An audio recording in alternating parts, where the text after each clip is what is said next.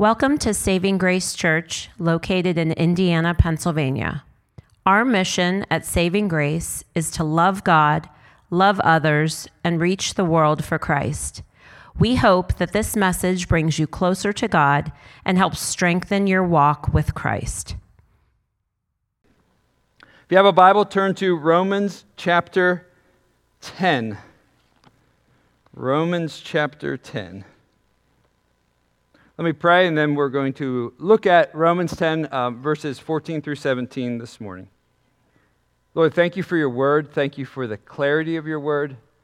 Thank you that because of your word, we can have a saving relationship with you, Father, through Jesus Christ. Holy Spirit, thank you that you bring us from spiritual death to spiritual life. And thank you that we have good news to share. And would you help us to be able to share the good news with those around us that you love so dearly who don't yet know you. And we ask this in Jesus' name. Amen. Today is our final sermon on our title of the series has been Church on a Mission. So taking our mission statement, love God, love others, and reach the world. Today is the final message in the series, and it's really a part 2 of what started last week in the Reach the World part. So we're going to consider what is our calling as Christians and as a local church to share the good news of Jesus with others. And often this can be the most intimidating category for Christians. So last week we talked about why it's so important to live a godly life and live our lives for Jesus. And when we do that, oftentimes the watching world will ask questions, as we saw in 1 Peter, for the reason of the hope that we have inside of us. But today we're going to talk more about the actual content of sharing the gospel. I'm going to read a quote, and you might have heard it in several different versions, but it goes something like this, and you can keep it projected for a bit. Preach the gospel at all times, use words if necessary, or you might have heard, preach the gospel, and if necessary, use words. So the quotation is a little different than most quotations we put up there. Oftentimes people attribute this to St. Francis. That's why I put not St. Francis of Assisi. He lived in the 12th century, and from what scholars have studied, he did not say this statement. But raise your hand if you've ever heard a version of that statement. So look around. So at least half the room has heard that statement. Preach the gospel at all times. Use words if necessary. So you don't have to respond to this, but think about it. Is that a true statement for Christians? Is living for Jesus enough? Because the sentiment behind the statement is you should live for the Lord if you've been saved by the Lord. But what might be missing from that quotation? I think at its best, if we're going to be charitable, that statement at its best is incomplete. It's missing something very significant. At its worst, it gives Christians a justification to never talk to people about Jesus. So what we're going to do with that statement here in a moment is we're going to look at our passage and we're going to let the Apostle Paul challenge the statement, preach the gospel at all times, use words if necessary.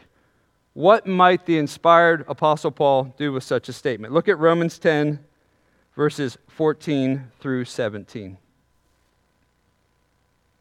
How then will they call on him whom they have not believed?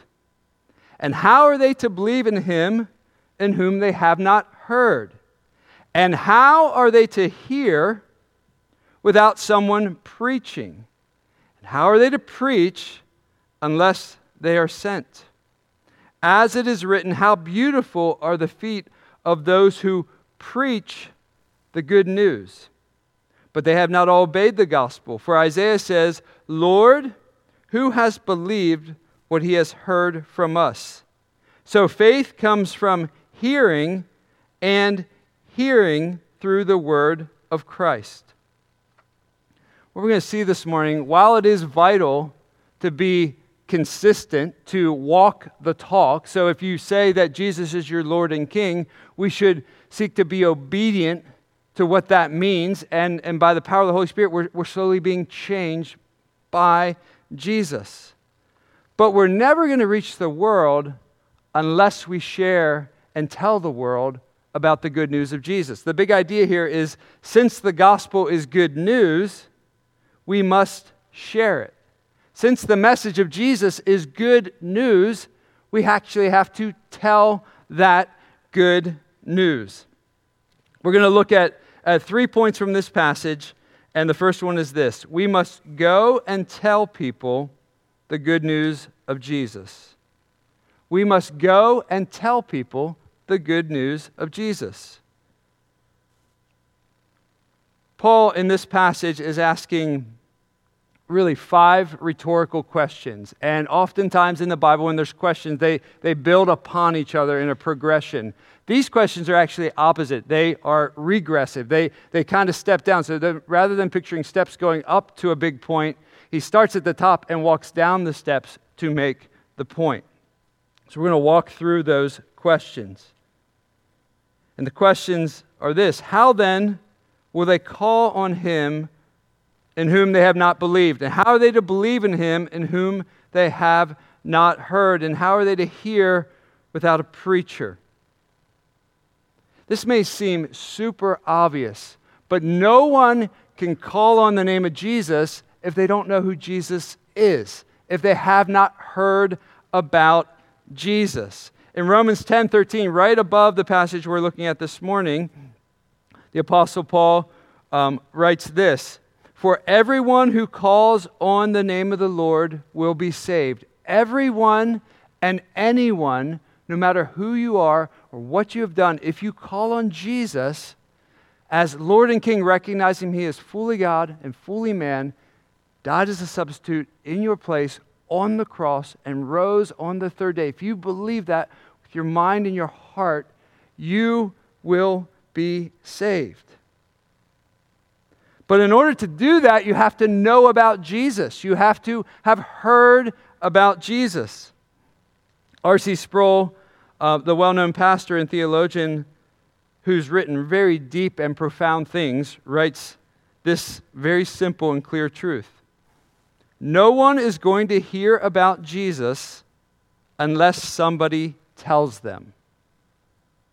No one is going to hear about Jesus unless somebody tells them. That is a simple and really clear truth. You don't have to know much to understand that truth. And the question we're considering is, how can we reach the world for Jesus? Well, we have to be persuaded. In order to reach the world, they have to hear about Jesus. They have to know about Jesus. How can someone call on someone that they do not know? Think about some of your closest friends in life. The reason they're your friends, especially your really good friends that you really trust, is because you know them. And because you know them, you're able to trust them. And the greater degree that you know them, the more you trust them. I have a really good friend that I've known since I was 5. His name is Clinton Montoro. He lives in Shippensburg. He's the closest thing I have to a brother. I trust him with all my life. Well, why do I trust him so much? Because I know him. I know how he responds to all kinds of life pressures and situations. He's a true and lasting friend. Now, like us, he's imperfect. He's not the Lord. But you got to know about him. You wouldn't trust my friend Clinton like I would. He would look like a total stranger. He's 6'5". He's a big guy. He might be somewhat intimidating looking. But as you know more about him, and maybe you take my words and my experience with him, you might trust him more. In a much grander scale, that's how it is with Jesus. We have to tell people who Jesus is, what he's like, why he came to earth, what he's done for them. This week, I was here at a meeting on Thursday night, and I had a little bit of time, so I stopped over at IUP, and they have the weekly meeting for FCA, Fellowship of Christian Athletes. So I just went in and kind of sat in the room for a bit, and Aidan McCoy, one of our worship leaders here, was leading worship there, and Melvin Jenkins, who is the pastor of Victory Christian Assembly, was preaching, and about 100 student athletes are hearing about Jesus. It's a beautiful thing. So he's telling them truths about Jesus, and they're listening. As they're listening, faith rises and confidence in Jesus rises. If you were here 2 weeks ago, we had our annual Meal for Missions where we watched a video of all the missionaries we support, and then this room was filled with tables of about 14 different ministries and organizations of people that are giving their lives to reach the world for Jesus. Some here in Indiana, some at the most remotest parts of the globe, to people that have never even heard the name of Jesus. Well, why would they do that? Why would they respond to God's call and decide, this is what I'm going to do? I'm going to devote my life to telling teenagers about Jesus. I'm going to devote my life to learning a language and a culture that I know nothing about so I can tell people about Jesus.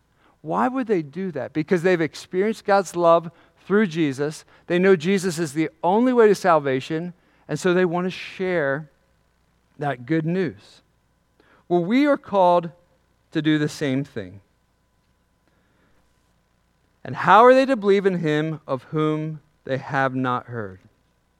See, the gospel, the word gospel means good news, and it's the good news of Jesus. I want to read 3 plain passages of Scripture that talk about different aspects of the gospel.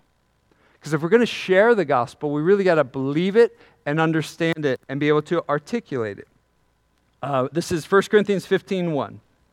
Now, I would remind you, brothers and sisters, of the gospel I preached to you, which you received, in which you stand, and by which you are being saved, if you hold fast to the word I preached to you, unless you believed in vain. For I delivered to you as of first importance. There's nothing more important than the good news of Jesus. What I also received, that Christ, that's Jesus' title for the Old Testament Messiah, he is the Messiah that was promised, that Christ died for our sins in accordance with the Scriptures, in accordance with the Old Testament Scriptures that predicted that he would come. That he was buried, he was raised on the third day in accordance with the Scriptures. And that he appeared to Cephas, then to the 12, then he appeared to more than 500 brothers at one time, most of whom were still alive as Paul wrote this, though some had fallen asleep. Then he appeared to James and then to the apostles. So he's summarizing the gospel to the church in Corinth, which was a messy group of Christians that had been saved out of sinful lifestyles and were starting to follow Jesus. And near the end of the letter, he wants to remind them of the most important thing. Jesus Christ is the hope of the world, the hope of salvation.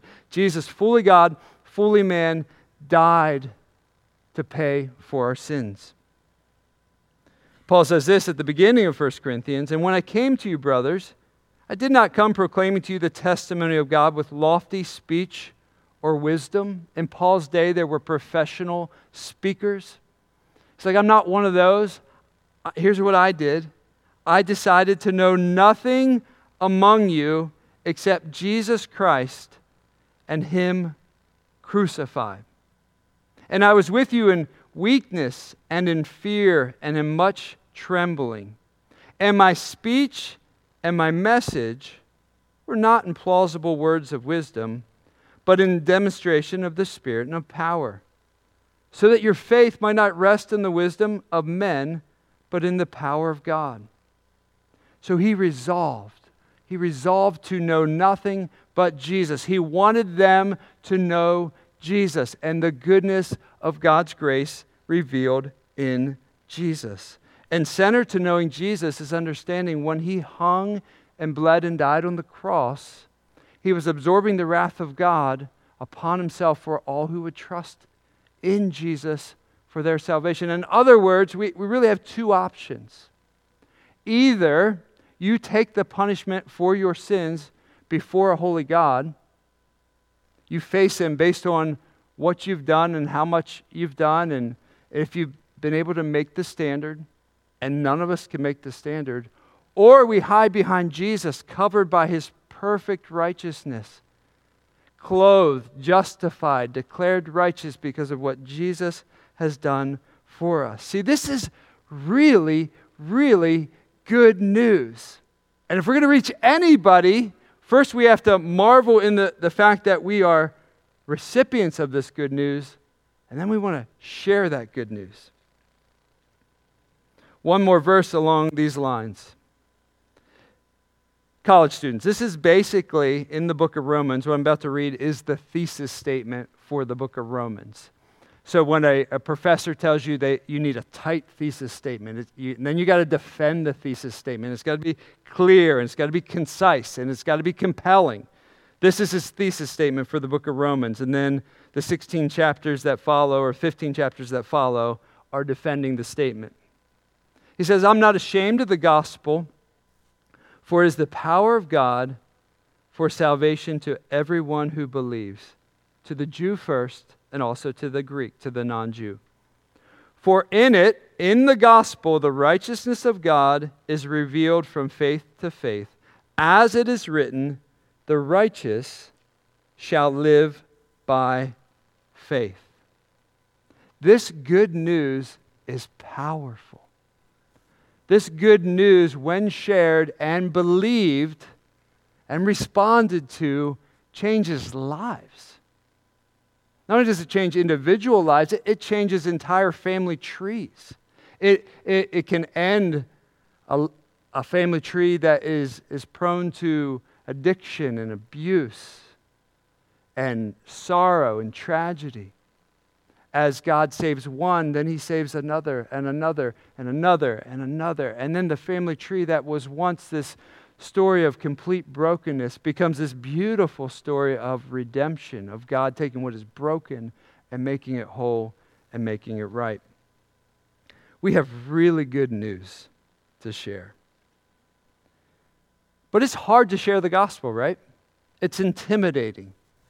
We know the verse I just read. I'm not ashamed of the gospel, but at times I feel a little ashamed, or at least I'm maybe not ashamed, but I care not to open my mouth right now and tell somebody about Jesus. I want to help us think through that. So the destination, if we're going to reach the world, is to introduce people to Jesus. That's the goal. That is one of, when God saved you, when you became his son or daughter, you became his ambassador, his representative, and part of that calling is introducing others. He wants the family to get bigger and bigger and bigger. I want to give you an analogy. I live north of town. So I live about 7 miles north of town near Musser's Nursery. And from my house, there are several ways I can get to Pittsburgh. I can go south on 119 and then go to 22 and 376 so I can get to Pittsburgh. I can go from my house to 286 and go the back way and eventually get to Pittsburgh. I can actually go north on 119, go on 85, go to Route 28 and get to Pittsburgh. So if the goal on a Saturday is we want to go to Pittsburgh, we have some options. If the goal is to introduce Jesus to the lost and broken world, there's only one way to be saved. But as you're sharing the gospel, you can take different routes to get to Jesus. Let me give you some examples. Mark Dever, a well-known pastor in the Washington, D.C. area, has written a book on evangelism that's really helpful. And he basically sums up, when you're sharing the gospel, here's the 4 main components you want to think about, and you want to talk about, and you want to help people think about. It's God, man, Jesus, and response. God, man, Jesus, and response. Who is God? What is he like? What is his character like? Who is man? Who are humans? They're created in the image of God, and they're fallen. They're born with a sinful nature. Who is Christ? Who is Jesus? He's the Savior and Redeemer of the world. And then response. What do we do with that?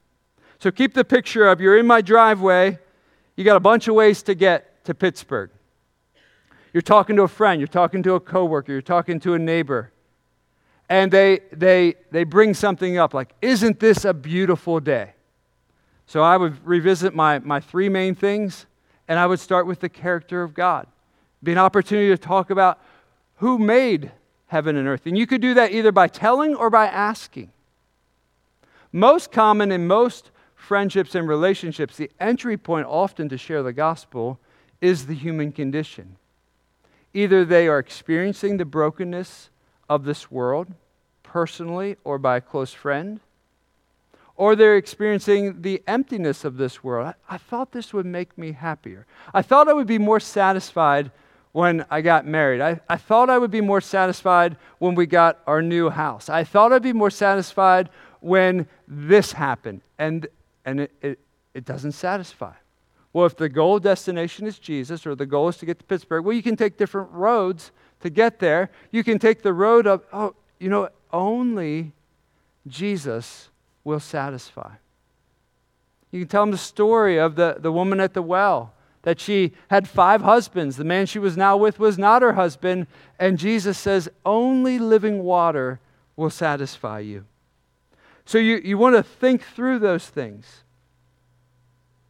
And then you want to explain who Jesus is, that he is fully God and perfect man. And sometimes, if you're like me, you get to Pittsburgh really fast. Pushing the speed limit a little bit. You're like, is that 10 mile per hour thing, is that something Christians should think about or not? You're rested, but you're getting there quick. Sometimes you're not in a hurry at all, and you're taking the slow road. Now, I haven't done this, but technically you could walk to Pittsburgh. So I think of different friendships and relationships I have with different people that don't know the Lord. Some of them are like the slow walk to Pittsburgh. We're going to talk about life, we're going to get to know each other, and I'm going to have those components. God, man, Jesus, response in my mind as I'm talking through things. All with the idea of I want to introduce them to Jesus. Sometimes we'll just take a longer route. And the beauty of the verses that we shared, the power is in Jesus and the good news of Jesus. I've messed up sharing the gospel so many times. I've said really stupid things trying to share the gospel. You get nervous, you say something dumb, and the Lord, despite even those failed attempts, has honored attempts to bring people from spiritual death to spiritual life. So we must share the gospel with others. Second point, we must equip and deploy gospel proclaimers. We want to help you. We want to help you share the gospel. We want to help every church member, everyone who calls Saving Grace their home, to be able to share the gospel. So if you're intimidated, we want to have questions, and we want to work things through with you. Some of you are going to be called to do this as a vocation. It could be in pastoral ministry, it could be in campus ministry, it could be as a missionary somewhere far away from this location. We want to help you, and we want to deploy you. We want to send you out. Look at our verses again, 14 and 15. How then will they call on him in whom they have not believed? And how are they to believe on him whom they have never heard?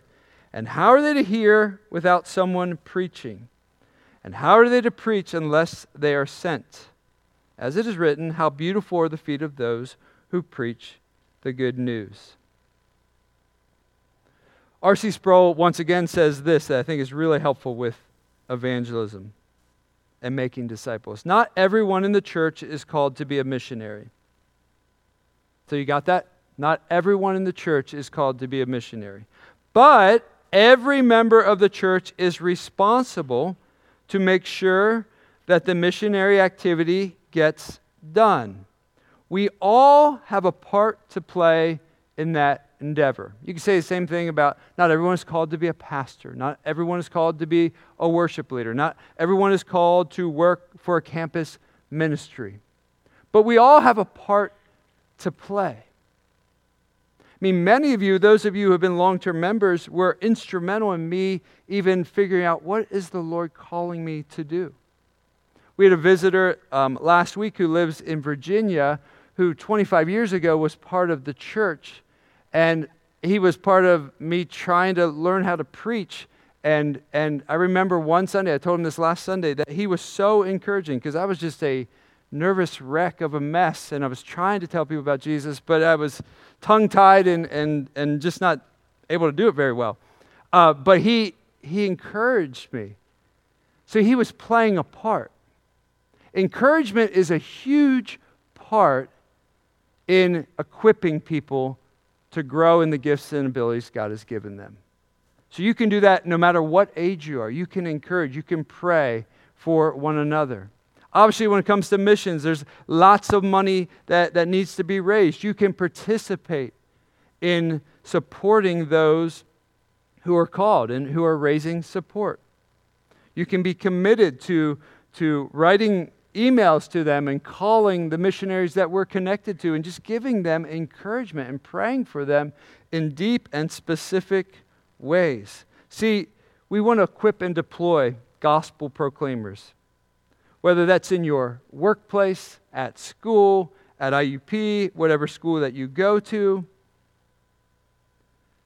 Because here's the beautiful thing. Look at verse 15.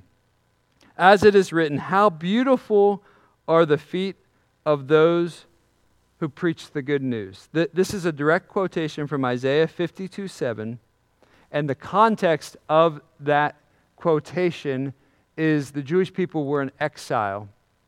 And they get news that they're going to be freed from exile. So imagine you're taken from your home, and in their context in the Old Testament, you're really leaving God's place, which was God's presence. Now you get news that all that is going to be restored, and someone comes to tell you that. They bring you the good news. They're the beautiful feet that is sharing this good news. Now, spiritually speaking, we are born with a sinful nature. We are born separate from God. We are born objects of God's wrath. As we grow older, you become enslaved to your sinful passions and desires. You feel trapped. Even when you don't want to do certain things, you can't get out of them. And then someone comes to you and tells you there's a way out. There's somebody named Jesus who can actually set you free. The life that you know you can leave behind, and you can become an entirely new creation because of Jesus Christ. That is really, really good news. And that good news is often shared by messy people. So in this image that we get a picture. Leon Morse describes it very well. The messengers might be dirty and smelly after a long, hot journey. Jason mentioned the other week of how their feet actually wouldn't have looked very good. These beautiful feet would have been not beautiful to look at. So it was representing the message. But not only that, they would have been traveling miles to bring this good news. So the messengers would have been dirty and smelly. But those who are eagerly awaiting the good news, they were beautiful. Those who bring good news are always welcome. I think one of the things that keeps us from telling more people about Jesus, in addition to maybe the fear of man and being afraid of what they think of, I think sometimes it's just the cares of life. It's the pressures of life. It's the weight of responsibility that you have with home life and work life and school life and relationships and friendships, and you just feel tired and weighed down. you will never regret telling somebody about Jesus. You will never regret. And one day when we're in heaven, by the grace of God, there will be people there, and the whole reason that they're there is because you shared the gospel with them. Won't that be beautiful? So think of those around you, your friends, your family, your coworkers, and start praying, Lord, give us opportunities to share the gospel. Third point, we must call people to respond to Jesus Christ. So Mark Dever's points are helpful. God, man, Jesus. So you could accurately tell people about who God is. You could accurately describe the human condition and predicament. And you could accurately describe the remedy in Jesus. But until you call somebody to respond, and they respond, they're not a Christian. So we must call people to respond. Look at verses 16 and 17. But they have not all obeyed the gospel. For Isaiah says, Lord, who has believed what he has heard from us? So faith comes from hearing, and hearing from the word of Christ. So we have to share the gospel. We have to tell people about Jesus. We have to call them to respond. Raise your hand if you've ever gone fishing. So lots of people. And raise your hand if you've ever taught a child how to fish. Okay, a little less. It takes a lot of patience, so I get it. So let's say you're using a really good lure or a bait that you put on the hook. One of the first things you teach kids, and kids, this is really hard for kids to learn, is how to set the hook. So a fish can put the bait in their mouth, and you actually haven't caught the fish. You haven't caught the fish until you set the hook. So calling people to respond to the gospel is a spiritual equivalent of setting the hook. And you do it in such a way that's not this high pressure thing, but here's the reality. God is real. And you are in a great predicament. And God has offered the remedy in Jesus. But you have to respond. You have to turn from your sins and trust in Jesus. When you do, you will be forgiven and washed and cleansed. And the power of sin will actually be broken in your life so you can actually change and grow. So when we share the gospel, we want to set the hook. We want to call people to respond. There may be some of you here this morning that when we were singing songs about the blood of Jesus applied, you were just thinking, I don't know what that means at all. That seems weird. It seems kind of gross. I don't get it. Well, let me tell you what it means. Jesus, when he died on the cross, he shed his perfect, innocent blood. And that satisfied God's holy justice perfectly. And that blood that was shed was the innocent blood of Jesus, fully God, fully man, that cleanses all of our sins. So think of the worst things you have ever done, the things that maybe nobody in this room knows about. That one thing that just hangs there. Jesus' blood washes and cleanses that one thing and every other thing we've ever done wrong. And so that's why we sing about it. That's why we rejoice in it. That's why we celebrate what he has done. So if you are not yet a Christian, may today be the day that you come to terms with the God who made you. And you trust in him. You turn from your sins. You turn from maybe your self-righteousness. You might think, as soon as I said sins, I have no sins. I'm good. In fact, I'm better than probably everybody in this room. Well, that's a different kind of sin. That's called self-righteousness. And even your goodness is flawed and tainted. And in order to have a relationship with your Maker, you need to come through Jesus, who is perfect, not just in outward behavior, but in thought and speech and action. So may you, plead with you to turn to Jesus it will be the most important decision you have ever made in your life.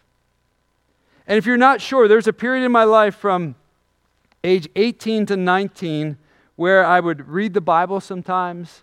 I'd say things like, Lord, if you're real, God, if you're real, I want to know you. I'm not sure if I even know that you're real, but I'm talking to you, so maybe there's a part of me that thinks you're real.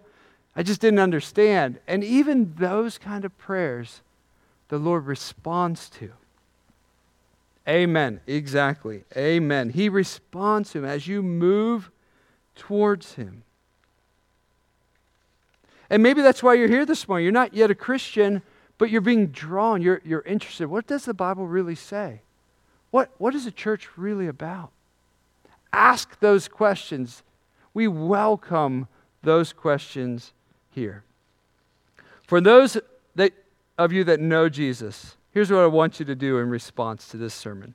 Pray for opportunities to introduce people to Jesus. Pray for opportunities.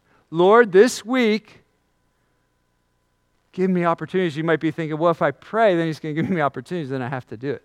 So if you're there, then pray another prayer before that prayer. Lord, give me the desire to want to pray for opportunities to share the gospel with others. This whole series, Love God, Love Others, Reach the World, if you remember at the very beginning, it began with, we do all these things because we have been recipients of God's love. He loved us first, and now we're responding. Look at Colossians 4 here. At the same time, pray also for us that God may open to us a door for the word, an opportunity to share the gospel, to declare the mysteries of Christ. That's the prayer. That's what we're looking for. And then pray for boldness. If you read the book of Acts, one of the primary marks of being filled with the Holy Spirit in the book of Acts was not just these spectacular gifts that we talk about. It was actually boldness. Boldness was the primary mark of being filled with the Spirit. So if you're timid, if you're sheepish about telling people about Jesus, Lord, would you give me boldness? So this week, if you're sitting in a doctor's office, if you're at work, if you're having a car problem, you're sitting and waiting for your car to be fixed, if you're in a long line at the grocery store, if you're at a pumpkin festival, if you're at another football game or parade, pray for open doors to share the gospel. I want us to end with this thought. I want you to remember who the person or people were that introduced you to Jesus. Now, for some of you, maybe many of you, it was your parents or grandparents. But for others, it may not be that. Get those people in your mind. Think about the courage that it took for them to first talk to you, to invite you to something, to be bold. In my grandma's case, she was in her 70s. She had a cancer diagnosis. She was in a hospital room, and a total stranger came into her room and shared the gospel, and she responded. Born again on the spot. Now, I was praying for her, my sister was praying for her, others were praying for her, but we weren't the ones God used to share the gospel with her. A total stranger. Now, to this day, I don't know who that lady is. My grandmother is now in heaven, has been for a number of years, but had a vibrant faith after that moment. But I imagine the woman who walked into that room was nervous. Might have thought, I wonder if she'll be receptive. I don't know what she'll think of me. But she worked through all that and just went for it. And introduced my grandma, Nanny Doll, to Jesus Christ. And now she is spending an eternity with the Lord because one woman was faithful to share the gospel. See, since the gospel is news, it's good news to share. We must share it. Pray for one another. This week in our small groups, we're going to be talking about this. Let's pray for one another and pray for opportunities. Let's all stand. We're going to sing a final song. The band can come up. Let's pray. Lord, we thank you for the people that you sent our way when we didn't know you. We're really thankful for them. Lord, like us, I'm sure, were timid at times and fearful, and yet you used them. Lord, would you use us in the same way? Lord, would you give us all opportunities this week to share the gospel? Would you kick the doors wide open, and would you loosen our tongues to be bolder than ever, filled with love, filled with compassion, and we will give you all the praise and all the glory. We thank you for the great salvation that we've received, and we ask this in Jesus' name. Amen.